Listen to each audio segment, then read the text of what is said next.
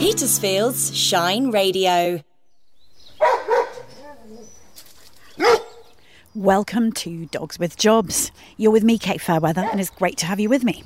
I've got a wonderful interview for you today, which I captured at the Country Sports Day 2023 in September, which was at Bearley, which is the beautiful shooting estate at East Meon. And my interviewee, Chris Green, he's kind of a performer because he does arena shows, but the arena shows that he does are about his sport of waterfowling. And he's very much a countryman of the kind that you don't get to meet in everyday life generally. He's charming, he's very funny and fun, and I found him a wonderful, wonderful interviewee. And he had the most extraordinary dog, who was gorgeous, Alfie, who we're meeting as well. So enjoy. I'm going to put all his contact details in the show notes and on the website as usual. Here we go. Right, so I'm with Chris Green. Cornish Countryman is the name you go by in the arena. Mm-hmm. But I know that you do this for a living as well. And I've just been watching your amazing dog, Alfie. How has he done today? Well, he's done absolutely appalling, because I say to everybody, if you're ever thinking of getting a dog, then get yourself a bitch dog. So, yeah, he's got two things in his head, and that's retrieving, closely followed by girlfriends, which won the day in the ring today, I'm afraid. His concentration was a bit off, wasn't it? Talk to me about what he does. Now, he's a very good-looking fox red Labrador. Yeah. He's really super fit. I live down in Cornwall in the real steep valleys. Nobody rides a push bike down where I live. And I make these special boomerangs, and I can throw a boomerang. So right the way down the hill, all the way down to the bottom. So he's got about a 200-yard run around probably about a 30, 40 degree angle. So that's why he's so fit. He's super strong, that dog. And he's kind of slim and muscular. He looks like a distance runner if he were a human. Oh, 100%, yeah. I don't think I've ever seen a fat one yet, to be honest, but I think that's their natural breed. You can still see his ribs. That means he's in good shape. Okay, so we're standing by the side of the arena, and of course I've met you, Chris, today because you were giving a demonstration in the arena of waterfowling as a sport, but I'm guessing that that's what you do anyway. 100%, yeah. Right, so just in the arena you were giving a bit of a demonstration, but talk to me about Alfie and how you work with him.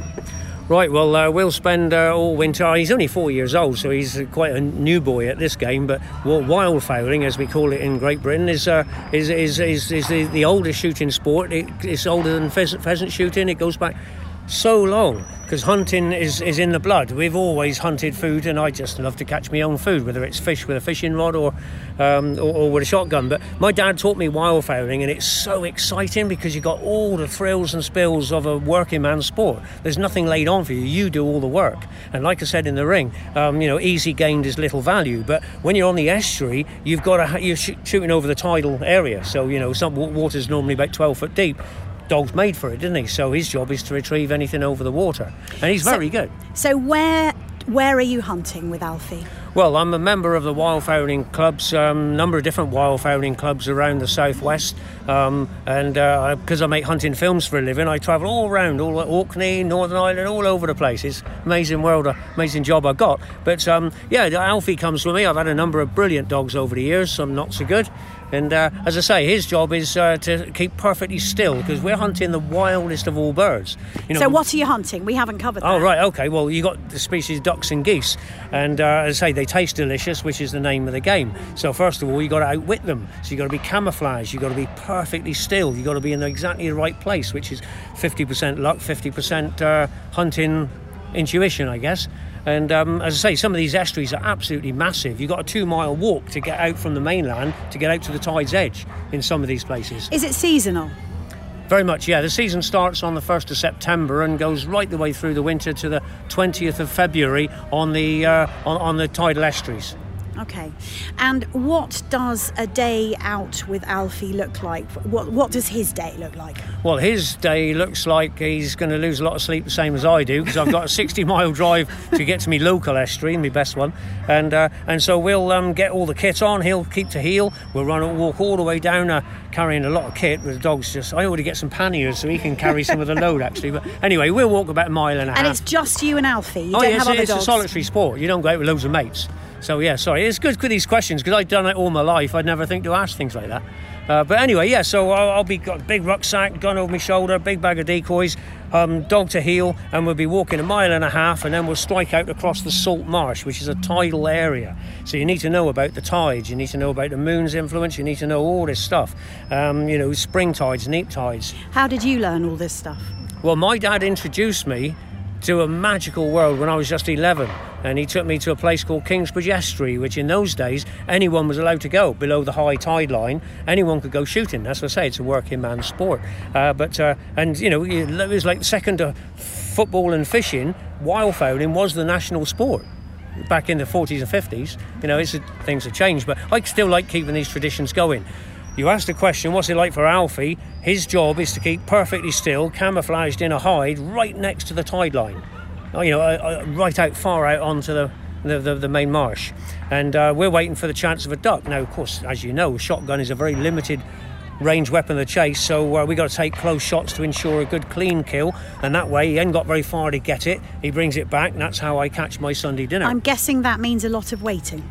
Oh, huge amount of waiting. Sometimes you'll travel 120 miles. This isn't sounding like a fast action sport. Oh, no, it can be very, very good. But very often, if for whatever reason, like, for example, when you get too much rain, all the ducks are inland on the splashes and on the floods and on the plains and the ponds and all that sort of stuff. And tell me... So they're not on the estuary, you see.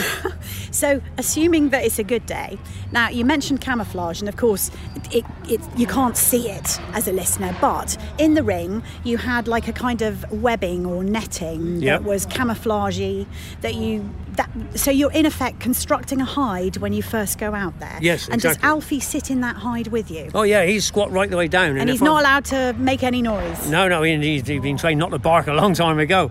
But we'll be sat there and he'll be watching the world go by. Of course, he doesn't distinguish between red shanks, oyster catchers, curlew, lapwing or seagulls or any other type of bird. So is that your job? That's my job. I'm a pretty good ornithologist because Dad introduced me to it, and I learned all the rest. And you only learn, but you can read so much by books. And of course books are pointless because all the ducks are shown in great bright colours. Well, in the early morning, when it's just coming in the first hint of daybreak, you haven't got any light. It's just got that slight light, and that's the time when the ducks fly. So you see grey shadows. I got to identify it, work out the range, work out the forward allowance, and try and kill it if it's a huntable legal species. Okay. So there's a lot of stuff going on in your head. Oh, crikey, Alfie's sitting next to you. Yeah, and he's just waiting. He's just waiting for the command, waiting for me to take a shot. He'll know when I get my safety catch off. He knows game's on. Right. Yeah. And does he shift? Is his body language shifting when the safety catch goes off? Well, he's always... You know what, it's starting to rain. Let's move a little tiny bit back. Rain, we were promised hottest... wildfowler, Kate, does it? Do you know, hottest day of the year it was supposed to be. And Good. All the signs on the way in said no dogs to be left in cars. And actually, you can probably hear it's starting to rain. Yeah, well, that don't bother wildfowlers. We don't. No, you're used to it with your big waders in the ring. Yeah. So Alfie's waiting. Safety catch goes off, and then he's on red alert. Well, before that, because he'll always hear them before I even get an idea there's anything about. So I'm watching. So the are dog you watching Alfie? A lot of the time, in half light when it's still dark, but it's just that first hint of daybreak. That's the time when all wild ducks fly. So that's what you got. That's what you're up against. And that coincides, doesn't it, with that whole crepuscular half light for a dog, any dog. Exactly that. Yeah, exactly. So he's on red alert. Yeah, he's on red alert, and he's been trained not to go running in or not to do anything until I tell him. So if I'm lucky enough to get a shot, and if I'm lucky enough to shoot a widgeon or a pintail or a teal, for example, then splash, down it goes. He looks at me, I go, fetch him on. Now, of course, there's lots to think about because I've already set my decoys up, all tied together with some long lines. Now, explain that. All right. So what's a decoy? The true wildfowler, you'll be carrying a lot of kit. You've got to be fairly fit. And we'll be carrying a rucksack that weighs 35 pounds, a big bag of duck decoys, which are modern-day plastic artificial Duke ducks. of Edinburgh, eat your heart out. Yeah. Anyway, and of course, in the old days, I've studied the history, and in America, they were actually really good. They were the pioneers of making wooden duck decoys. They'd carve them all themselves as hunters. Is that the origin of those sort of carved ducks that you see everywhere at country fairs? Yeah, exactly that. Yeah, they were working decoys. Okay. Yeah, if so you ever find a genuine one that was around in the States from sort of like the turn of the 1800s, then it's worth an absolute fortune. Okay. Yeah. So you carry your decoys, and you showed us that in the ring, actually, on the demo. You're very loaded up, as if you're off for an expedition. Yep. So we'll finally arrive at the tide's edge, going climbing up and down the gutters and all that sort of thing. So yeah, I'll be setting out my duck decoys, because I'll always arrive when the tide's out. So I'll arrive early in the morning, really early in the morning, 2 hours before I need to. I'm going to be setting up all my decoys, make it a realistic pattern to give the impression of a real flock of birds that are happy, safe, and either feeding or... And does that attract the other birds? Well, not always, no, but sometimes it works, sometimes. That's the theory? Yeah. Okay. Yeah. And then, of course, the tide comes up. And our estuary, where I go, for example, on the... it's the Tor estuary. You've got a wildfowling club. You've got to be a member to go wildfowling of a club. And almost every river that runs out to sea in the British Isles has got a wildfowling club on the river mouth somewhere. Because it's a big game. But anyway, so take me back to the point that you've shot a duck and it's come down. Oh yeah, Alfie's looking at you. Yeah. Does he know exactly where to go? It can be interesting, because you normally got a double-barrel shotgun. Occasionally you get really lucky, you might get 2 birds down. One bird may land on the marsh behind you in 2 foot of thick marsh grasses, or spartaner, or sea purslane usually is what you get. And the other one may land in the water. Which do you go for first? Well, exactly. It's the one on the water you've got to get first, isn't it? Because the tide's dragging it away. And so what does Alfie do? So Alfie, he's marked that one. He's heard both of them, because even in the strong wind he'll hear it. And the splosh or splash, or if the tide's out, splat with a duck or a goose hitting the mud. But he's locked onto that, see? And so he knows the range. He's done it. We practice it all summer. We do all this sort of fun. I take my dog for a walk deliberately at night, so he just uses his ears. There's loads of skills you can teach a dog. Oh, okay. Yeah. But he'll pick the bird just like a gun dog would, soft mouth, and bring it back 100%, to you. yeah, because he's been trained to have a soft mouth, so he doesn't mark the skin of the bird, and he'll swim all the way down. Because don't forget, on a big tide, it's moving really fast, as fast as you could walk really quickly. That's how fast the tide comes in. And of course the dog don't just swim back to you, he's getting swept down by the tide. I've had a dog with a goose in its mouth, which landed a long way out, and he picked it up, and he was a quarter of a mile away before he got back to the marsh. And now he's got to know how to pick it up and carry it up and down the gutters all the way back to me. Which explains why both of you look so physically fit. Yeah. So what happens with the second bird in this the second situation? The one that landed behind you in the ring. This is you're going to lose the one on the tide, so you have to get the one on the water first, and then you've got to get back to your hide, or I don't go anywhere because it's all down to the dog's training, in theory. And so of course, where you've marked where the bird landed behind you. Marked in the sense of you are holding in your mind where it is. No, you're holding in your mind what you heard and what the skyline looked like and the angle. Because it's dark, it's silhouette, isn't it? It's very difficult because the marsh is about eye level where we are, because you want to be out of sight, so you're down on the edge of a gutter. You don't stand up shooting, you squat down in the slimy, usually mud like this. Oh.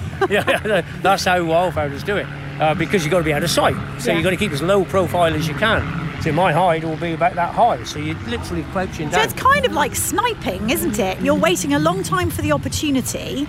Similar, yeah. And then 1, maybe 2 shots if you've got a double barrel.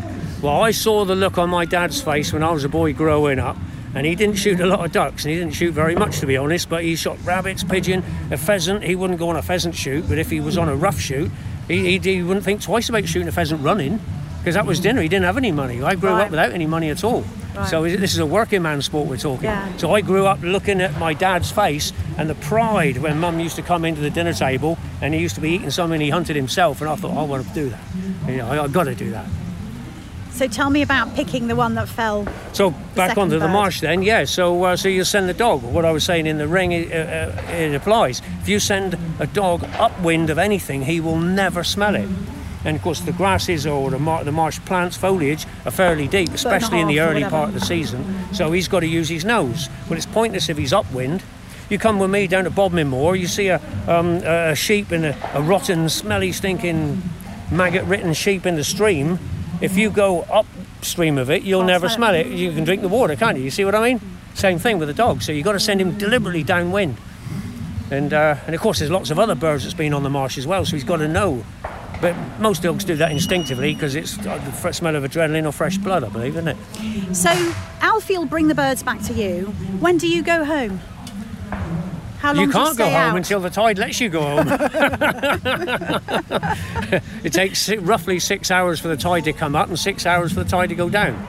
So Alfie's company for you as well. Oh yeah, well, we have a great time. We love it. We have a cook-up. Sometimes I'll take a burner up, and because I make hunting films for a living, that's what I do. So if I've got a teal or a couple of birds, I'll cook one up on the marsh and give them a little bit or something. You know, it's amazing. Yeah, it's a lovely life. It's great. Tell me, you said earlier that you did some training with him over the summer because winter's hunting season from the 1st of September. Mm-hmm. What kind of things do you do with him for training over the summer? Well, it's just reinforcing what he learned when he was a pup. It's just reinforcing it all the time. Only as he gets older, he'll be doing more and more extreme stuff. So you'll be going on a 4-mile dog walk and you'll deliberately leave your hanky or anything that's got your scent on it. Just don't let him see, just drop it. And you go, well, and you go half a mile. And you go, where's he to then? Go back. You know, and he's got to find it. And it did play these little tricks all the time because that's exactly what he'll be doing on the marsh. That's also very stimulating. Not picking hankies, hopefully dead ducks is the idea. Yeah, but I mean, right from the get-go then, he's having fun with this. Oh, that's the whole thing, isn't it? I mean, nothing works better for dogs than to have success. You know, I mean, what you saw in the ring, that wasn't my best show by any means, but, you know... But it started badly. But as I say, you don't get those problems when you're out on the salt marsh. Yeah. You know, he's just smelling other people's bitches that have been in the ring before he even started. Yeah. You ain't got a lot of choice with that. Yeah. And that's another thing. When I see people trying to train their dog in a town park where everybody walks around the perimeter with every scent of dog, it's ridiculous. Incredibly distracting. Of course it is, as if you could get anywhere with that. Yeah. So in the summer, you play scent games. Yeah. You keep him fit we with do sound regular... games. We do sound games as well. What's that? Well, I'll get, like I say, with a boomerang, I'll get me boomerang. I can throw a boomerang, and even on a day like today, I'll get it the other side of the arena over there. And so, you know, and he's got to listen. The whole idea of the sound is for him to be fine-tuned to hearing a duck thud in the mud or splash on the water, or sometimes in deep foliage you hardly hear anything, but he'll hear it if he knows what to listen for. I guess the other thing that's occurring to me is so many dogs at work are working in noisy, distraction-filled environments, but when you're actually out on the estuary at dawn, in the way you're describing, it must be utterly quiet, is it? Apart from the raging wind and the waves, yeah. Yeah, or the rain or the hail. That's all part of the game, though, isn't it? Like I said earlier, easy gained is little valued. Chris, thank you. It's been fascinating. Thank you, Kate. Well, I hope you enjoyed that, and I hope you felt you were there. By the end, we were cowering under some trees with the most ridiculous rain, particularly, as we said in the interview, because it was supposedly the hottest day of the year, and it just didn't turn out like that. But he was terrific, and often, I really urge you, if you haven't, try a country show next time they come around, because they're so interesting, and you can see also so many dogs working in a really interesting way and meet people who live their lives and their working lives in particular with very clever, very talented dogs. So I'll be back in another couple of weeks. I've got loads of interviews scheduled over the coming months, but I always am interested in meeting dogs that do interesting jobs. So if you know somebody that does that, or if you perhaps work your dog or dogs, please get in touch, team@shineradio.uk. And I will also put up photographs so you can see a bit more of Alfie's work at shineradio.uk/dogs with jobs. And do get in touch if you work your dog. I'm always interested. Have a great few weeks. I'll be back soon in just a couple of weeks. Dogs with Jobs, presented by Kate Fairweather and produced with John Welsman. Come on, Petersfield, let's build a band. A beat from Dragon Street and a snare from the Square. A bass from Penn's Place, a gliss from Liss, and a fill from Bell Hill. Ooh, some vocals from us locals, and the Dave Gilmore of Tilmore. Only Petersfield's Shine Radio plays original music from local musicians. The Local Showcase with Mandy P is sponsored by Brickyard Studios, Petersfield's professional recording studio, rehearsal space and PA hire. The Local Showcase, Thursday nights at 9 and always online at shineradio.uk.